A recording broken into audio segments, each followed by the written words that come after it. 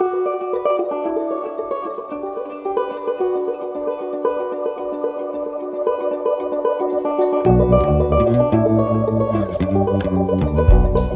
to the Lake Superior Podcast. I'm Walt Lindola. And I'm Frida Wara. We are made stronger by story, and there's no better source than the continent's largest body of fresh water, Lake Superior. So join us as we highlight the 5 national parks that ring this greatest of the Great Lakes, meet the people, tour the places, and learn about the projects that make these parks and body of water so remarkable. This podcast made possible with the support of the National Parks of Lake Superior Foundation and Media Brew Communications. I'm Walt Lindola. Frida Wara. And we are here with the Lake Superior Podcast today, where we talk about all kinds of things going on with the national parks around Lake Superior. It is a lovely day today to be talking to our guest today, Frida, and you kind of found her sort of just doing a little research. It's so exciting to know that of these 5 parks, so the National Parks of Lake Superior Foundation includes Pictured Rocks, that's close to us here in Marquette, and they are actually in Munising, Michigan. And then, of course, Michigan also has the Keweenaw National and then Isle Royal. And as we are heading west, we get to the Apostle Islands, but way up north, Walt, is a very special place. In fact, you could almost say it's next to Canada, eh? Well, up there. This is, of course, the Grand Portage National Monument. Absolutely. And it can be your jumping off spot if you wanted to go to Isle Royal. It's one of the closest places to get to Wendigo, but you're going to want to spend time at Grand Portage because of the rich history there. And you know, the thing that's nice about this is we were able to get a hold of the Chief of Interpretation at Grand Portage National Monument, and that is Anna DeShaw. Anna, welcome. Thank you. Thank you so much for reaching out and having me today. I'm very happy to have you here. Frida and I were talking before we started doing the recording here today about Grand Portage National Monument and where you are. So why don't we just start right there? Tell folks where you're located. Yeah, we are located on the Grand Portage Indian Reservation. Grand Portage National Monument is actually located entirely within the reservation boundaries, and Grand Portage is the very tip of the arrowhead in the state of Minnesota, nestled between Lake Superior to the south and Ontario to the north. So we have 2 bodies of water to our south and our north, the Pigeon River and Lake Superior. Okay, so you're the Chief of Interpretation. What does that mean? What do you do? I am. Basically, what I do as the Chief of Interpretation is I manage the interpretive programming. So I think, you know, when people hear the word interpretation, there's different connotations, and maybe some people don't really realize what interpretation is or what interpreters do. And what my job is to facilitate how the story of Grand Portage National Monument is told. So really, as visitors come to Grand Portage National Monument, everything that they experience from the moment that they drive into the parking lot through their experience here at the park, we're telling our story. And that's my job, is to facilitate my staff and the park in how we tell that story to people who visit us. And what a story you have to tell.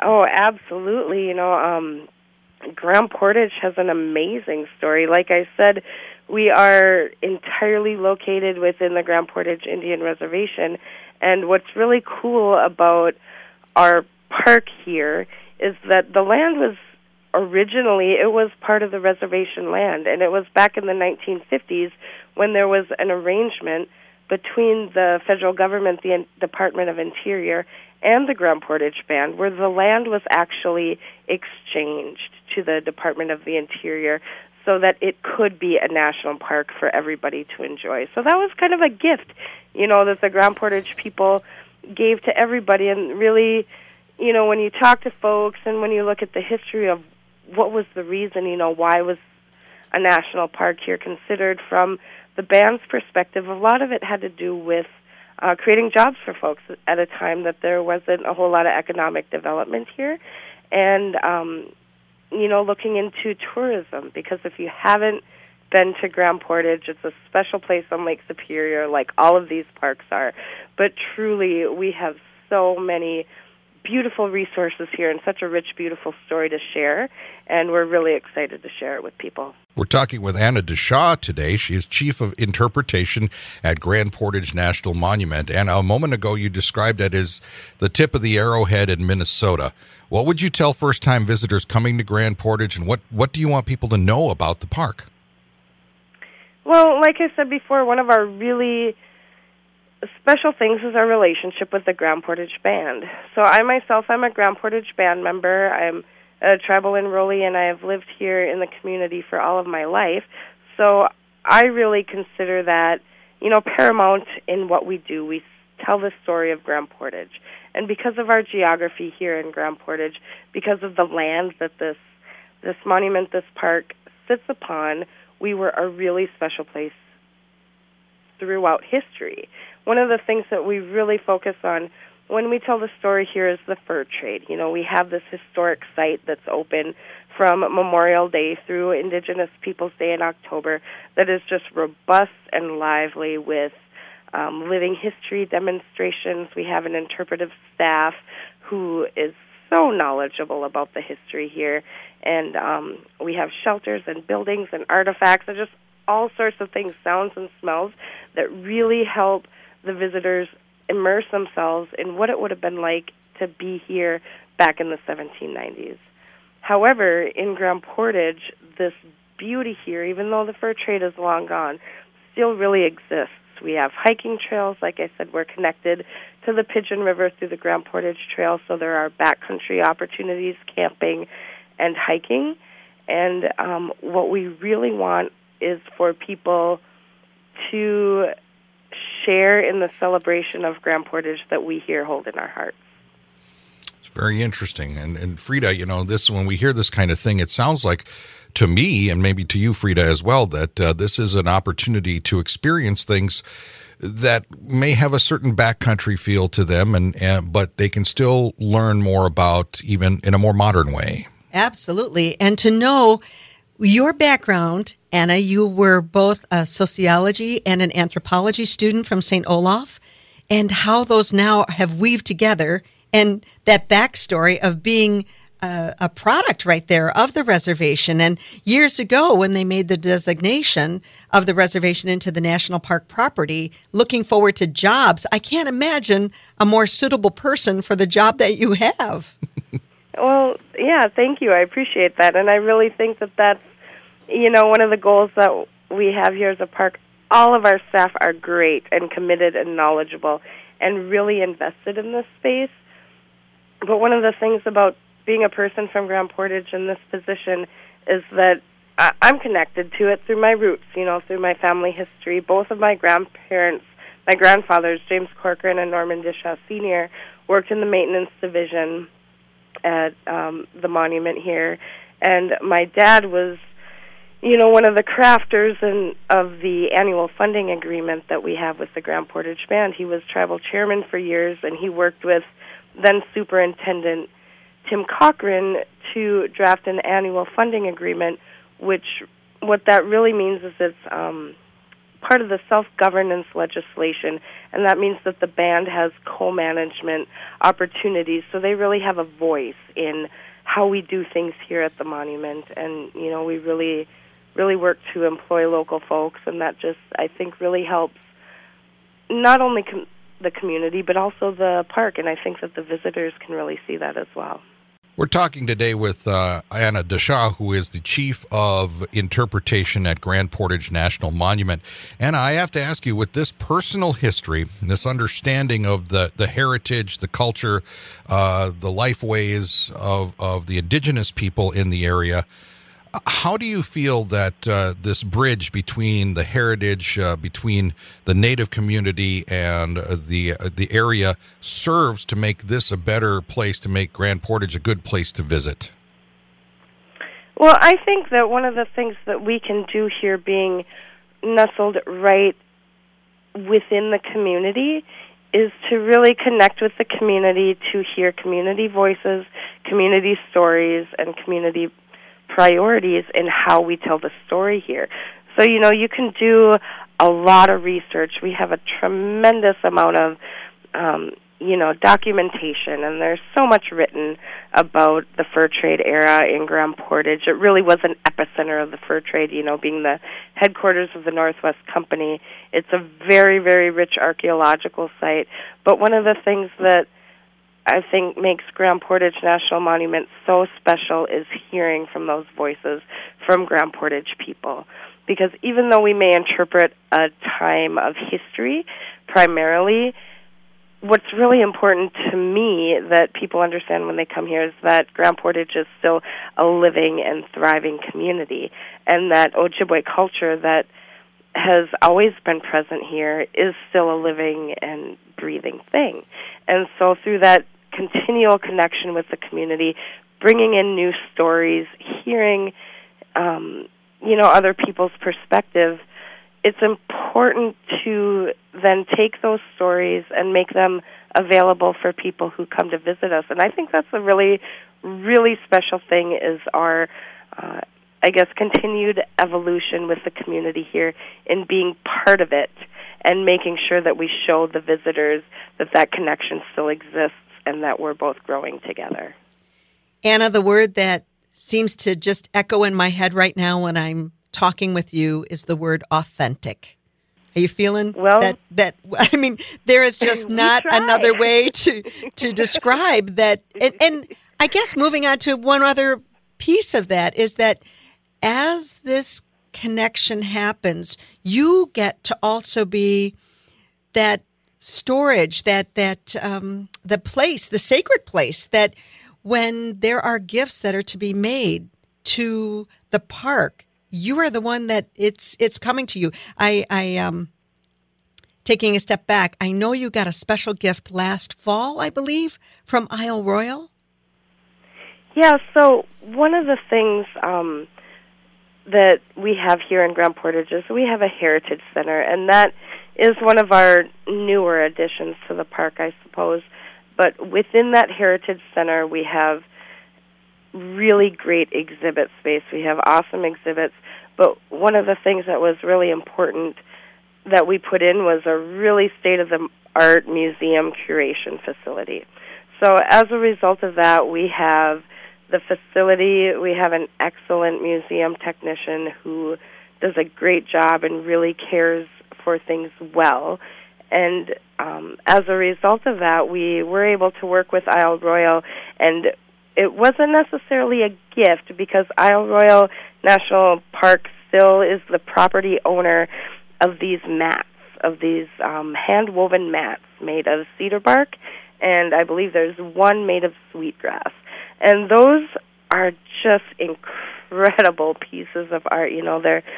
They're beautiful, they're intricate, they're just awe-inspiring when you look at them. And they were made by an Ojibwe woman. Her name was Helen Linklater, or Chikiwis was her Ojibwe name, and she lived out at Isle Royale for a period of time, she and her husband.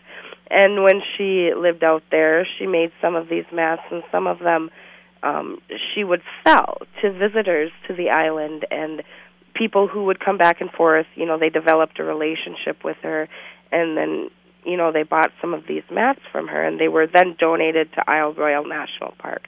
So it was a very cool thing. Number one, because of our facility, we have the ability to care for these types of objects, but there was really more behind it too. While we may not be, I guess, what you would call the property owners of these mats, it's really special because they were brought across the water, and like you said before, Lake Superior is really the thing with all of us Lake Superior parks. One thing that we have in common is this lake.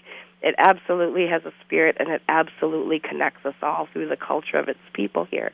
And so to have those mats coming across the water was really special because they could be more accessible to folks. I mean, we don't have a space right now where we're planning on displaying them or anything like that, but one of the really cool things that we're able to do is that, we're able to arrange with descendants and family members of Chikiwis to be able to come in and to be able to see these works of art and have these items of the National Park Service really, really be a connector of people. And to me, that's what makes it really super special. We're talking with Anna Dishaw, who is the Chief of Interpretation at Grand Portage National Monument here on Lake Superior Podcast. Anna, I'm hearing a lot of reverence for heritage, reverence for cultural ways in what you're talking about, especially what is for folks to access at Grand Portage at the National Monument.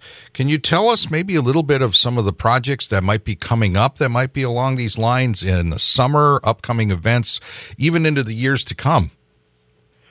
Sure. Well, as we all know, COVID-19 has really put a halt on our ability to firmly plan events. And so I do want to exercise a little bit of caution in setting anything in stone because, we just don't know what the next little while is going to bring to us. But what I do know is that every year, except this past summer, we have an annual rendezvous, and that is always the second weekend of August every year.